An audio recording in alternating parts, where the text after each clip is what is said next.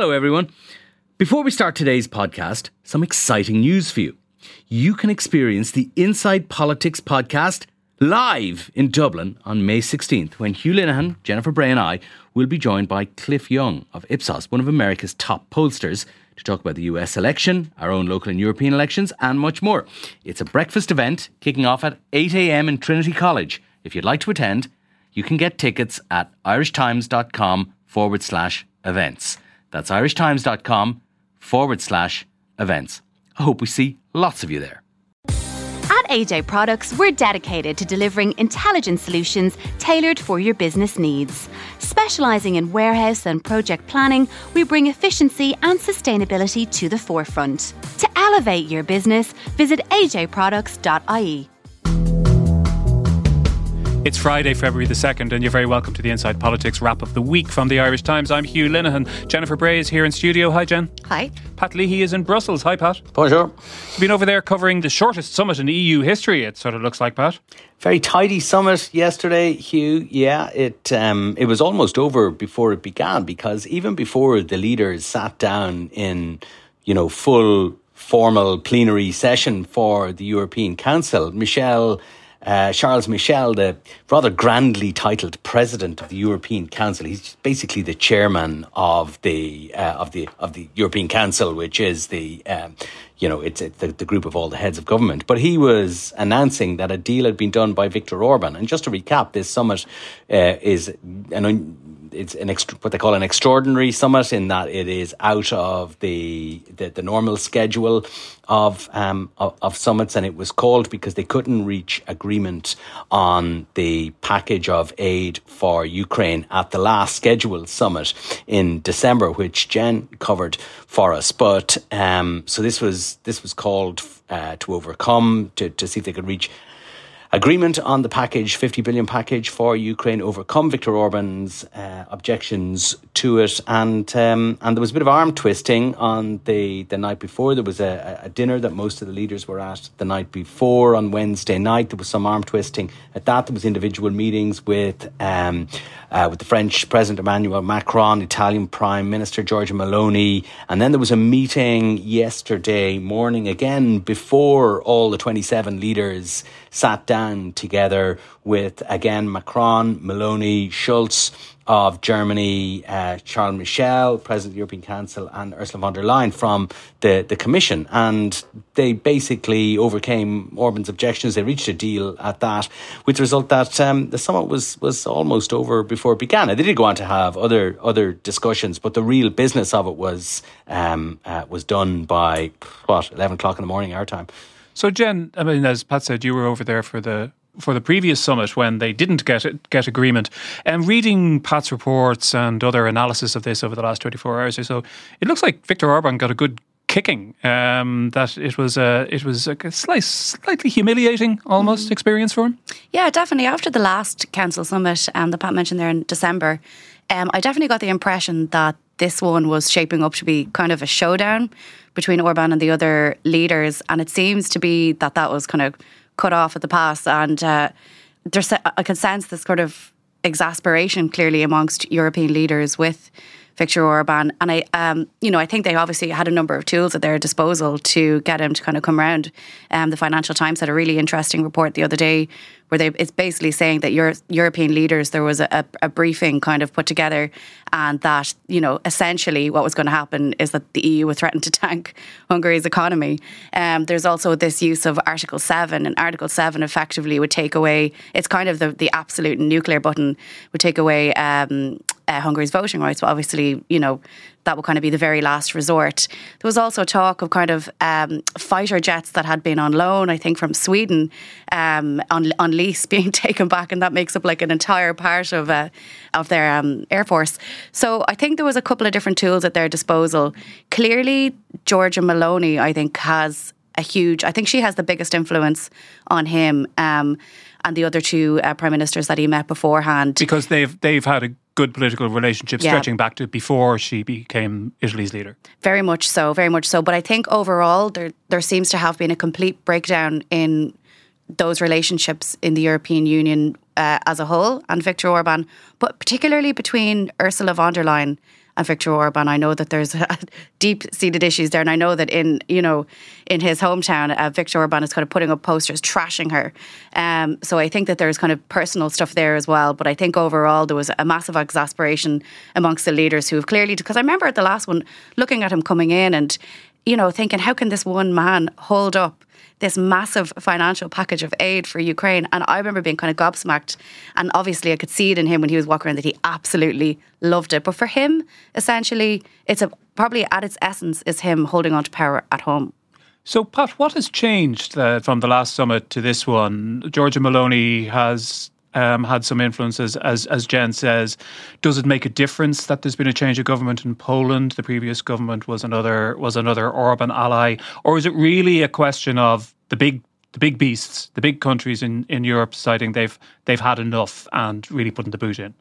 I think it's kind of a mixture of all those things. I think the political context shifted a little, and you can't ignore what's happening in the United States, where Congress is holding up another package of Ukrainian aid there. And there is a sense, of course, also in Europe's consideration, not just of Ukraine, but of global affairs more generally, that we may be heading into a second Trump administration, and that Europe, defence-wise and in terms of assistance to Ukraine, may have to stand on its own 2 feet a lot more. So I think the stakes are kind of higher now, or seem a bit higher for Europe now, or for the EU now, when it comes to Ukraine, than they might have done in December, when there was other things on the agenda as well. And I think that, Orbán was left in no doubt. And part of, Jen mentioned that FT story from Sunday about the EU's plan essentially to sabotage the Hungarian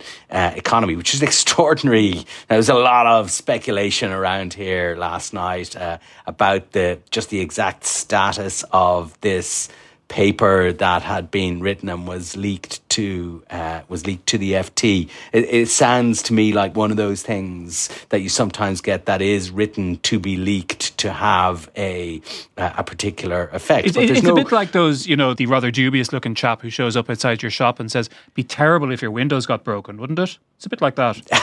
Yeah, I suppose it's essentially the same sort of dynamic. Nice economy you've got there, Mr. Orbán. It'd be a shame if anything happened to it, sort of thing. There was very much a sense that the EU was, preparing to get tough. And I think that Orbán at that stage maybe made a judgment that he had pushed the envelope quite far enough, and that this was a game that he couldn't continue to play to his advantage. Either way, the sort of concessions that he got yesterday as a cloak to do the deal look very, very minimal, and EU leaders were insistent that there wouldn't be an annual vote on this at the European Council, that they wouldn't give Orbán an annual veto on this package of aid for Ukraine, which runs over 4 years. So I think essentially Orbán decided that discretion maybe was the better part of valour in this instance. Doesn't mean that his relations with von der Leyen or with the EU as a whole have really improved, but I think it was possibly kind of a recognition of reality, and the sense that while unanimity is required for these sort of decisions on the European Council, of course, the political reality is that one country cannot stand indefinitely against the 26 other countries if they want to do something. Especially, Jan, if that country is a net recipient of EU funding, as I think Hungary still is. Yeah, I think you're right. And the other thing as well is that for Viktor Orbán, there's a long game here as well. And I think that that's very much evident in the kind of politics that he has played over the last few years. So he would be looking at a potential return of Donald Trump to the White House in the future. He would be looking at surveys and polls that show kind of a lurch to the right in the elections in June in Europe. He'd be looking at kind of Giorgia Meloni's ECR sort of nationalist group. I've seen polls that show that they would do quite well, and some of the more hardline groups. And that shift really, and what that would mean for him. So while he doesn't have very many allies now, and I think there was talk about Slovakian allies, and even that is not quite the case. I think he thinks in future that the tide is coming. The future looks bright for his sort of politics. So while he may have made a concession, or he may have been, and look, you can tell by the way it looks at what happened. I mean, he had to back down essentially, but it's a short-term thing for him, whereas he has a long-term game. And who knows, that long-term game might actually work out in his favour. So, I mean, we should thank him for nothing else, if not sending you over to Brussels to cover this summit, Pat, and giving you an opportunity to test not just those fine Belgian beers, but the temperature of European politics as we start to prepare for the Parliament elections, changes in certain roles which always happen after that. As it happens to you, I was doing both those things simultaneously. Well, that's that. I know no better man. And indeed, scenario planning for a Trump victory, because I mean, as I think I recall, back in 2016, nobody was planning for that because nobody thought it would happen. But it's a realistic prospect this time around. We probably have a clearer idea of what might arise from it. Yeah, and it is, the thing that hangs over everything here in Brussels. Of course, people are very focused on the European elections in June and on the new commission. The new commission will come in the autumn, but I guess all the appointments or all the nominations to it will be made in the summer. And, that's a really important thing for the leaders, because it involves, jobs for top politicians, and top politicians tend to be interested in discussions and deliberations about jobs for top politicians. It'll not surprise anybody to hear. So, look, that is certainly, and I suppose if you look at the context of those elections, with the possibility of, a surge in support for far-right parties, for anti-immigration candidates. Immigration is the subject that is roiling all of the countries in Europe. We see that recently in the Dutch general election and so forth. So that is, that's on everybody's mind here. But overhanging all of that is the sense that, they may be looking at a return of Trump. And the return of, Trump 2.0 is different to Trump 1.0, not least because I suppose we know of his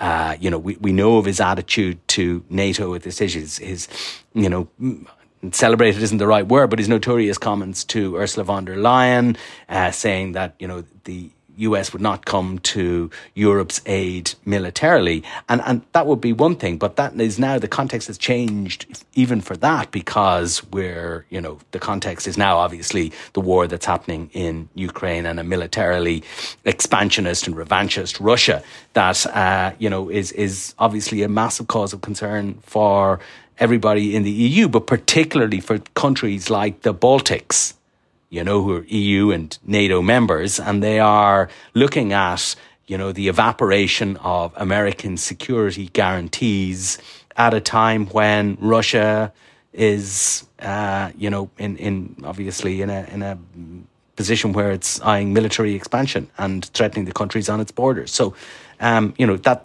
kind of couldn't really be more serious from the point of view of lots of EU members. It tends not to get a lot of airplay in Ireland because we're geographically removed for that, and we have, an attitude to NATO that's very different to a lot of EU member states. But it is a massive issue for most people here. Well, we're one of the very few EU countries that's not in NATO now, isn't it? Since a couple of other members have joined in the last year or so.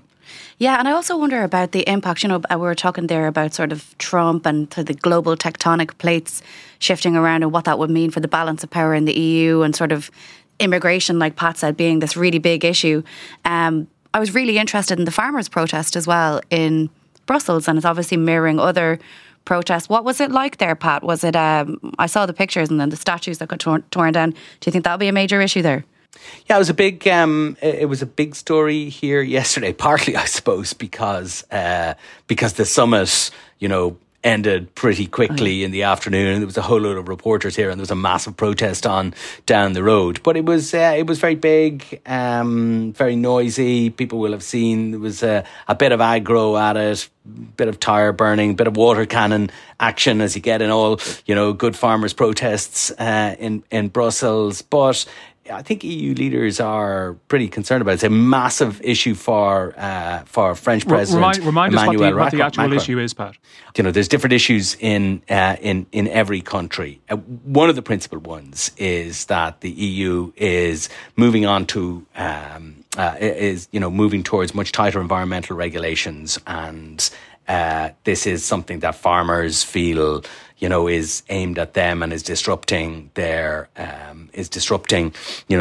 established means of production. They complain about the bureaucracy in terms of environmental subsidies. Some of them complain about competition from Ukrainian farmers in France particularly, they're agitated about the prospect for the Mercosur deal, which is this deal with four Latin American free trade deal between the EU and four Latin American countries, the Mercosur countries, which has been going on for like 20 years. The deal was agreed in 2019. There was opposition to it from several European countries, from the farm lobby throughout Europe, because they say, environmental that they have to produce food under strict environmental laws that are not applied in places like Brazil and Argentina, Paraguay, and Uruguay, which are the four countries that are part of Mercosur. And they said that exposes them to to unfair competition. You'll have heard Irish farmers talking about the unfairness of cheap Brazilian beef coming in that is reared that is reared on former rainforest lands. That sort of thing. So there's a series of different issues. But European leaders very concerned about it. There was a delegation went to meet them afterwards, including Macron and Ursula von der Leyen. They were sending out messages afterwards saying that, they hear that they heard European farmers, they heard the message of European farmers, and they wanted to help them and so forth. But one of the things that comes out of it then is that Macron has been saying that the Mercosur deal as it is now is not going to be ratified. Taoiseach Leo Varadkar came out and said the same thing yesterday. And so it looks like essentially that deal is dead, at least for the time being. European Commission saying something different, but obviously if countries don't ratify it, and both Varadkar and Macron have said they won't ratify it as it is now, then effectively the deal is certainly, if not dead, certainly in the deep freeze. So that's interesting, because there's two big European issues which are also very important in Ireland, aren't there? The farmers' protests in Athlone, I think, this week, and protests around the country to some extent. But just to come back to immigration then, Jen, because again, as Pat says, a very hot button issue across Europe and an increasingly hot button issue here too. And we did see quite a shift certainly in public government statements on the issue this week. Yeah, so on Monday I was kind of ringing around to see what might be up at Cabinet the next day. It's kind of part of the job really for Paul Court on Monday, try and get the jump on what's going on. And I noticed that people were being very secretive about some memo that was going from the Department of Justice, and nobody would say what it was, and that's when you kind of know there's something interesting happening.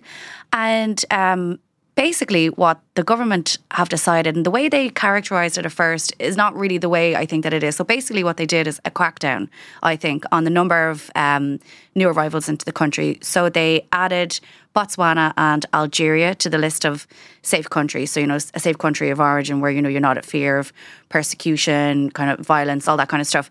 And traditionally we would have had kind of higher levels statistically from those countries. And Helen McEntee's decision to add them basically means the people who are coming in from Algeria, Botswana and the 8 other safe countries of origin, they will have a faster processing time. So they'll be rejected faster most of the time is the implication, isn't it? I think there was a figure going around during the week about 8 out of 10, 80% could be rejected. And this figure then came out that I think was talked about during a cabinet meeting, that this could cut down on the number of people in the system by 5,000. Which is a lot. Do we know how these judgments are made? Is that publicly available? Yeah, how they've made this? Actually, Pat was talking to me about this the other day. He has really intricate knowledge of this. But basically, you arrive, obviously you present to security, border security. You make your application for asylum if you're coming from one of those countries. Obviously, it's a very different process for Ukrainian refugees because they're under the Beneficiaries of Temporary Protection Directive. And there's a process basically where you apply and you can be rejected. Obviously, you're entitled to appeal that to the International Protection Appeals Tribunal. I think there can be quite a delay there. So they're also looking to staff that up and increase the times there. And basically to have a processing time of 90 days maximum in and out. And at the same time that this story came out of Cabinet, our colleague, crime correspondent Conor Gallagher, had a story that the government is going to begin chartering their own jets to deport people, which is so interesting because the government have been flat out saying for the last year people deport themselves. They say they don't need to. Vast majority of the time people leave. And now they're talking about chartering jets. These two things at the same time. And look, maybe it's a coincidence, maybe it's not. But the previous day we had our first snapshot series, which showed that immigration racing to the top of the agenda over the last couple of months to be the number one issue on people's minds. So we had that, and then this kind of, I think the government's very, very aware that they need to take some kind of action.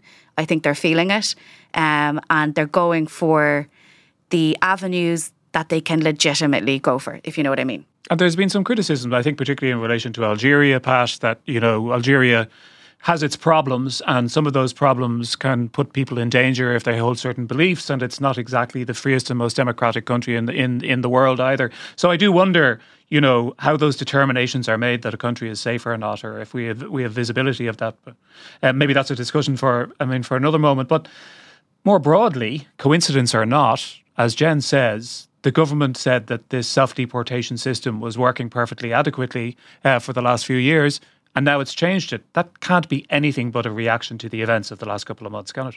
Yeah, there's no doubt about that. And I don't think what we're seeing is we won't see a change in immigration policy in the sense that the rules will remain the same.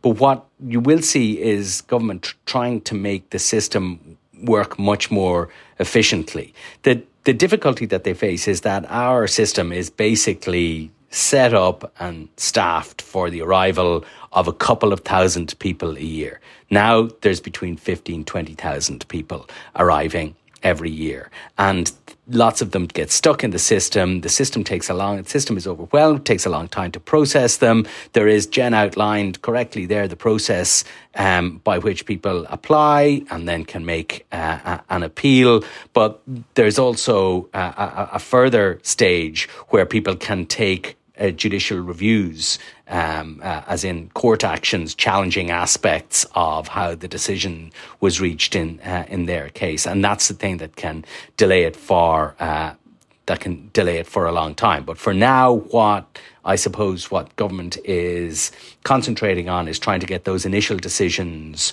for the initial judgment and then any subsequent appeal within the refugee system done quickly. I think the thing about the planes, that's essentially I think we predicted this over recent months, that there would be this sort of gesture to bung a load of lads on a plane and fly them up, not just as a signal to voters at home that the government is, quote, getting to grips, unquote, with the issue of immigration, but as a signal to potential migrants or asylum seekers who are in other countries that Ireland is toughening up its system. And that's the same thing that they're doing clearly with leaving people on the streets. 600 or so people, not all of whom are on the streets, but 600 or so asylum seekers who haven't been given any accommodation.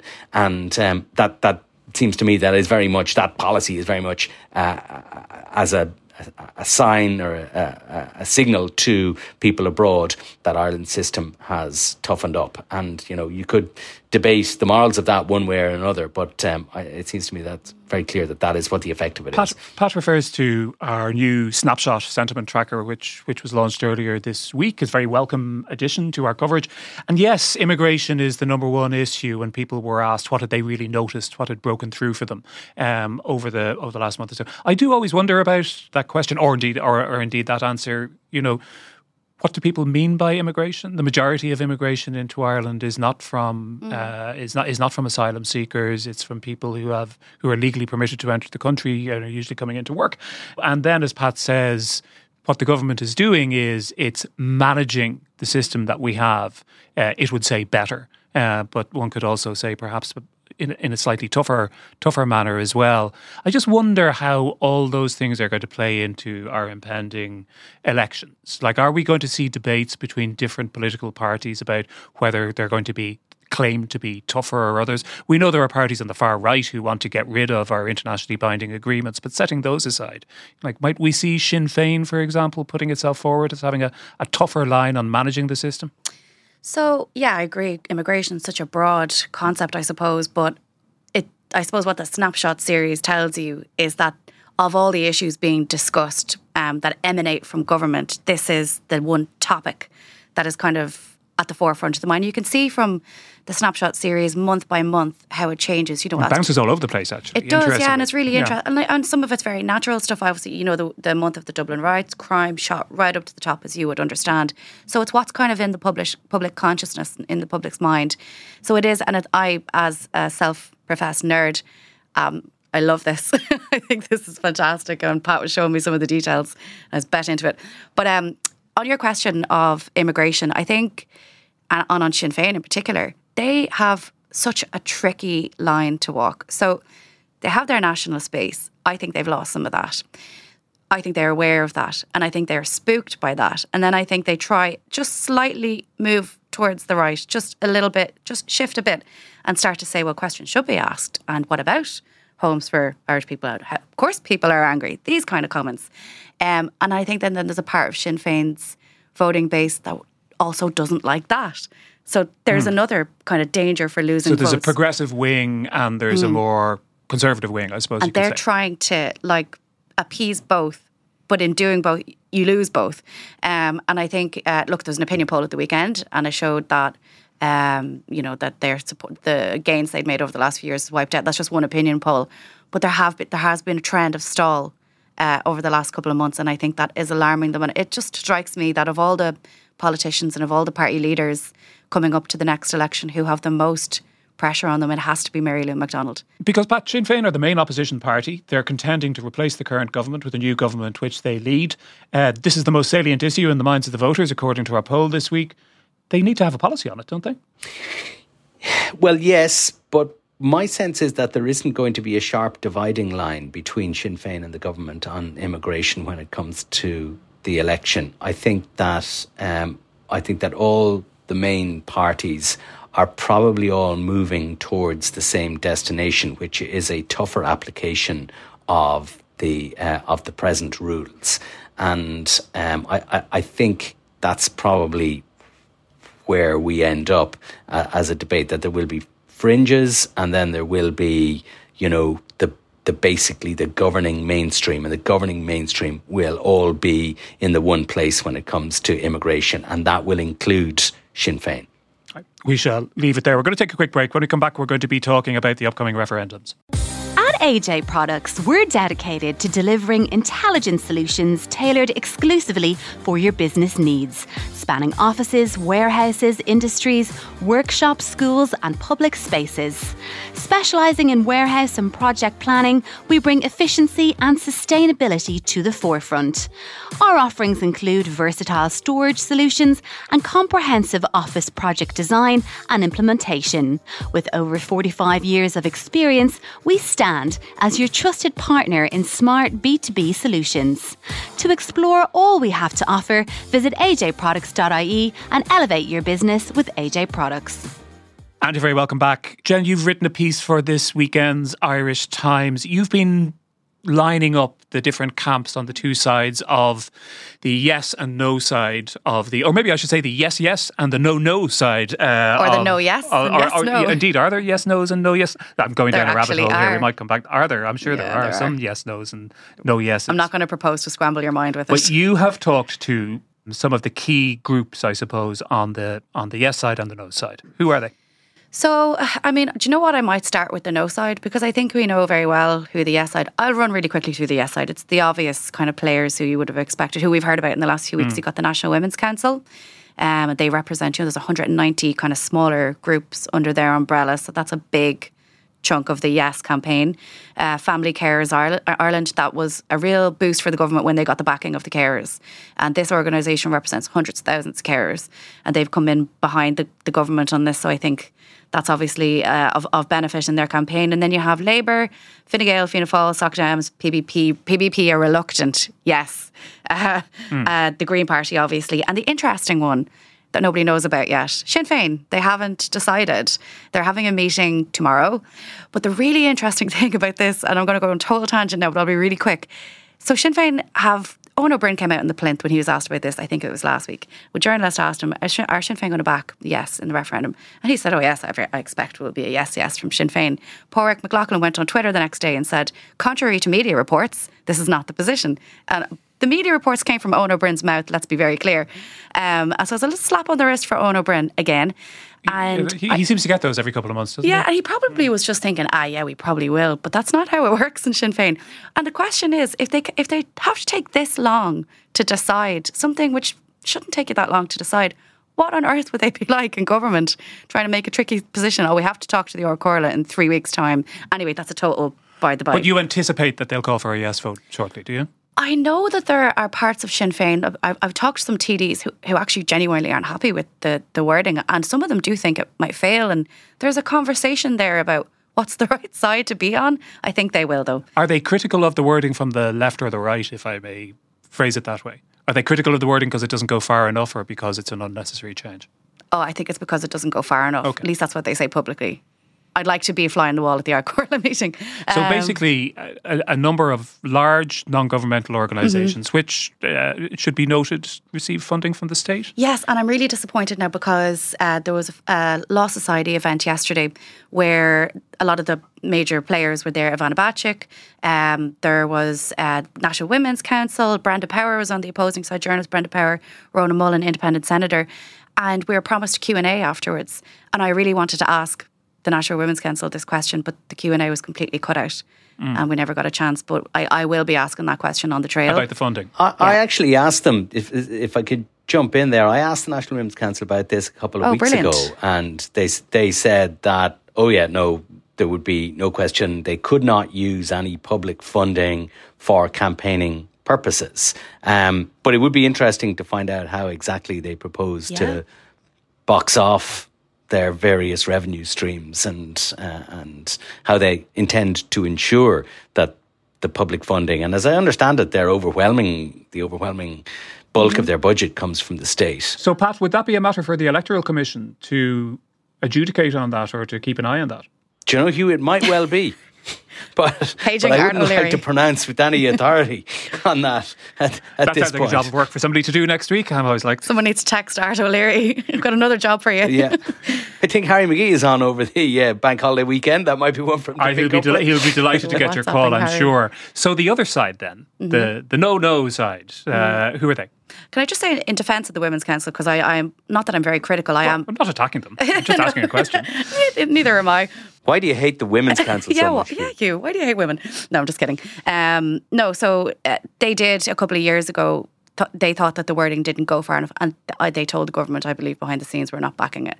So, I'm just to be totally balanced. So the no side, do you want to take a guess, Hugh? I'm going to guess the Iona Institute. That's number one on my list. Yeah, the Iona Institute. So I had a chat with David Quinn. He was very interesting about it. Like, he had a really good point. He was saying, like, nobody knows what this phrase gerbil relationships means, and he's completely right. Nobody knows, and the government say we anticipate that will be tested in the courts. And my question around that is, you're asking people to make a change to the Constitution to something that you don't know what it means. That's a big problem for the government. So the Iona Institute, for the small minority of our listeners who may not know who they are, they're an advocacy group and think tank who represent, broadly speaking, a right-of-centre conservative Catholic position, and have done so for many years on a lot of these social issue referendums and other issues which we've had over the last while. David Quinn, of course, is a prominent commentator from that perspective. So hardly a surprise that they're opposed to these, what are essentially liberalising elements of the Constitution. They do have a point, though, don't they, that this was rushed through the Dáil extremely quickly. And so this question, like the one you've just mentioned about the wording, really wasn't very heavily interrogated. So behind the scenes, they spent 9 months coming up with this wording and debating it and trying to figure out, do we take this out? Do we add this in? Blah, blah, blah. So there was a lot of work that went on behind the scenes. I think when it was brought to the Dáil, it was rushed through 100%. Like, there was no pre-legislative scrutiny. And I think the guillotine was used probably in the Shanna debate, if not both. So the campaigners on the no side who say it was rushed through, they do also have a point. I mean, it was rushed through. But like a lot of things in the Dáil are rushed through equally. I don't think it's anything particularly nefarious going on there. So yeah, the Iona Institute, the way they describe themselves is as being an organisation that promotes the place of marriage and the place of religion within society. And David Quinn also said that His quote is, "We believe the aspiration to protect a mother from being forced out to work due to economic circumstances is still a good one and should be retained." So that's their position. And he says Minister O'Gorman is correct to say a woman's place is wherever she wants it to be. But the point is that a lot of mothers who would like to be at home with their children cannot do so because of economic pressures on them. And that's also a good point. You know, I'm sure there's plenty of women who would actually love to, you know, be a mother at home, and they literally cannot survive in a home with one income if they didn't work. So, which in theory at least is in contravention of that current passage of the Constitution. Exactly. So what exactly has this article done? Like, nothing. And that's Roger O'Gorman's argument. He's also right. Who we had in last week. It should be noted that Michael McDowell, who's written on this a couple of times in the Irish Times, argues, I think, that in particularly one tax case in 1980, at least tipped a hat to this in terms of the rights of married couples. But that's perhaps a little bit above our pay grades for today as to whether or not that is the case. But who else is on the no side? Aintu, interesting Aintu, they also had a meeting of their Ard Corla. Now, I talked to someone in the party during the week and they said they don't intend to spend any money, print any posters, any leaflets. I don't think they're going to go like on a campaign trail. But Peadar Tóibín, their party leader, will feature in media debates about why he cannot support the wording. So, they're the only parliamentary political party currently against it. Unless Sinn Féin decide, but I would be surprised if they did. And then we have a few other smaller groups. The Family Solidarity Group, it's a conservative group founded after the 1983 referendum.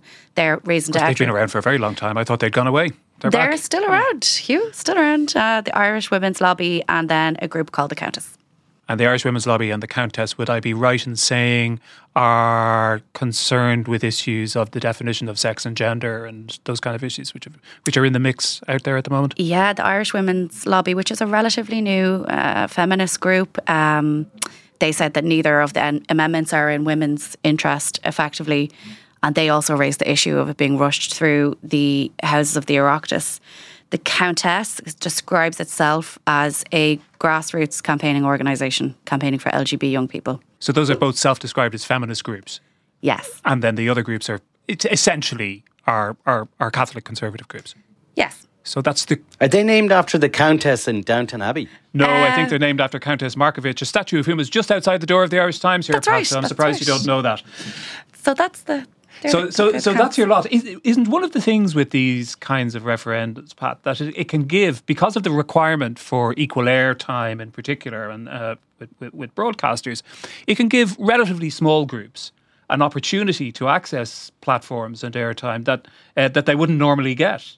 Yeah, for sure. And you can see, that'll probably be a great advantage to Aintu. And, Aintu of, one TD, Peadar Tóibín, who split from Sinn Féin over the abortion issue, but they're doing okay in the polls. I think I saw a poll recently. It wasn't one of ours, but it was a poll in which they were at 3%, and which is round about the same level as People Before Profit are. And of course, they've got several TDs, but we hear an awful lot from People Before Profit. So I think it's it's a great opportunity for a group like Aintu. Obviously, some of the other groups are more kind of single issue groups, are much more narrowly focused campaigning groups. But yes, your broad point, Hugh, is correct, that when you come to debates like this and media organisations are trying to give coverage to both sides of the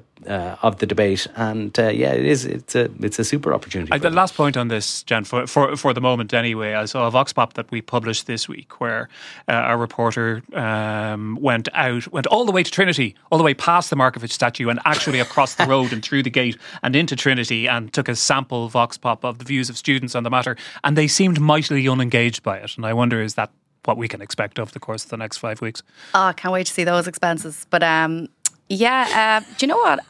So I had a chat with Pat in the office the other day. We were wondering, is there resistance kind of on the left that we're not aware of? And I was kind of saying, I don't think so. But then I discovered that this is a whole thing on TikTok.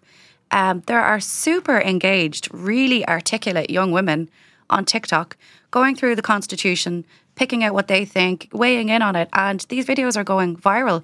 And some of them even mentioned our sister podcast. So there are younger women in particular out there who do want to know what's going on. I think it's always the case that you're not going to have like younger people who are in college having the absolute crack going around, poring over the Constitution. But there are actually younger people out there.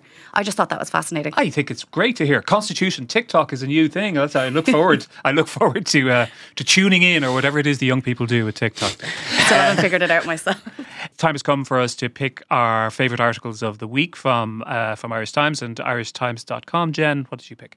I picked Miriam Lord's piece. So she had a piece on Wednesday where she was talking about Leo Varadkar effectively reminiscing on when he was in his 20s and what the housing market was like back then and how we're going back to those days. And we're back in those days and he seemed to be really living back in his young life. He was in his 20s, in the early noughties. No, he was in his 20s in 2007, I think.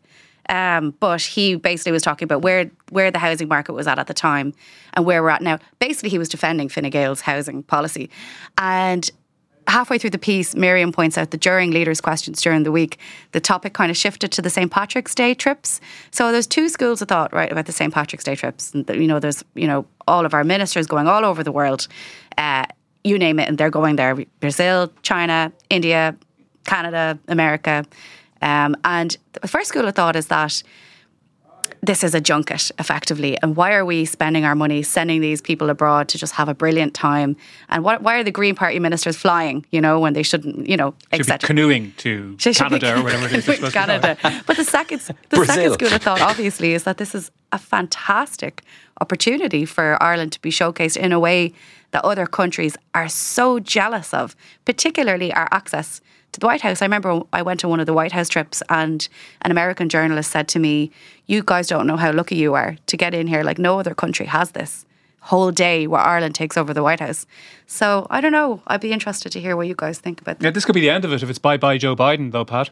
Oh, I think we saw when Trump was when Trump was there before that the St. Patrick's Day Jamboree continued just as it had previously. I mean, like Jen, I've done a couple of White House trips. I mean, it really is a kind of remarkable opportunity, and for Ireland to get FaceTime with the president, but also congressional leaders, and then there's the Oval Office bilateral meeting between the Taoiseach and the president in the morning. But then there's an event in the White House that evening that all political leaders go to. So Sinn Féin will be going to that as well. And we saw this week where Sinn Féin got in a little bit of difficulty with its kind of pro-Palestinian allies on the left who were calling for it to boycott the St. Patrick's Day festivities in the White House, and Sinn Féin saying that they will be going over there to make the case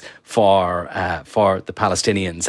I mean, if they do spend their time over there criticising Israel, I make this point in a column I've written for tomorrow, that if Sinn Féin spends its time criticising Israel and advocating and lecturing Joe Biden about the Palestinians, then I think some of their audiences are going to be rather nonplussed at this. But we've kind of gone off the point a little bit there. But I'd echo what Jen says. It's a remarkable exposure for its value. Public all over the world. My piece is by Mark Paul. Mark was with us on Wednesday, dialed in from Portcullis House near Westminster. He is very busy. He does an awful lot of work over there. He's all over the country. And last week he was also in Warrington in northern England. And along the way he popped into a local kebab shop, the most popular kebab shop in Warrington, and that gave rise to some musings on the kebab as Britain's national dish, which I never really realised it was. But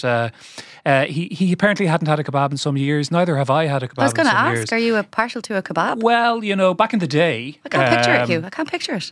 Back in the day, when I had less money and less sense, I might have a middle of the night kebab after a what is euphemistically described in Irish journalism as an evening of socialising, and a feed of pints.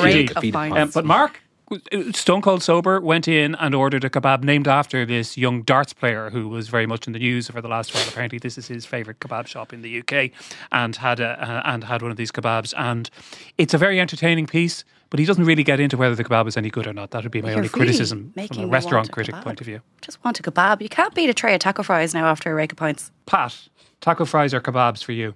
I've sampled neither in recent years, but I used to eat proper kebabs. I gave when I was a student, I gave a few summers in the factories of Germany, contributing to the economic miracle of that great country in no small way. And we used to eat proper kebabs there. That we would go to these, Greek or Turkish takeaways and have kebabs several nights a week. They were proper kebabs. Well? Currywurst, yeah. I wouldn't be a huge currywurst man, but I wouldn't turn up my nose at it, Hugh. But sorry, of course, Pat, when he has a kebab, he does it right. He's like, none of your abracadabra. I got the real deal.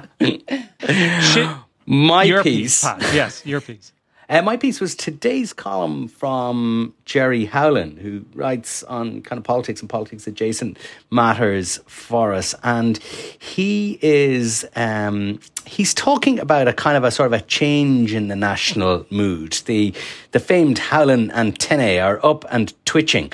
And he talks about, the black clouds or the dark clouds are lightening to grey, and reckons that there is a sort of a lightening of the national mood, or an amelioration of the national mood, which, if it is true, and I would like to see a bit more evidence. What is his evidence? Is he just looking into his heart, or? He's looking into his heart, but he's also looking at the credit union, the credit union tracker, which is no doubt a robust piece of research. But I think I'd like a little more data before I would make such sweeping pronouncements. But I will say that if he is correct, and there is a sort of a change in the national mood, then that will spill into our politics in lots of ways. That would be intriguing if the dark clouds are lightening. Good news for the government parties, wouldn't it be, Jen? Absolutely. I mean, is the national mood lightening? It's definitely not in Dáil Éireann, I'll tell you that much. Well, does it ever? Anyway, we will be keeping an eye on the national mood, no doubt, over the weeks and months to come as we fueled by kebabs while munching on kebabs and a rake of pints. Yes, well, and maybe even that sometimes. But for the moment, we are going to leave it there without any of those and say goodbye to you for this long bank holiday weekend. We hope you enjoy it. Thanks to Jen and Pat for joining us. Thanks to our producer Declan Conlon and our engineer JJ Vernon. We'll see you next week. Until then, thank you very much for listening.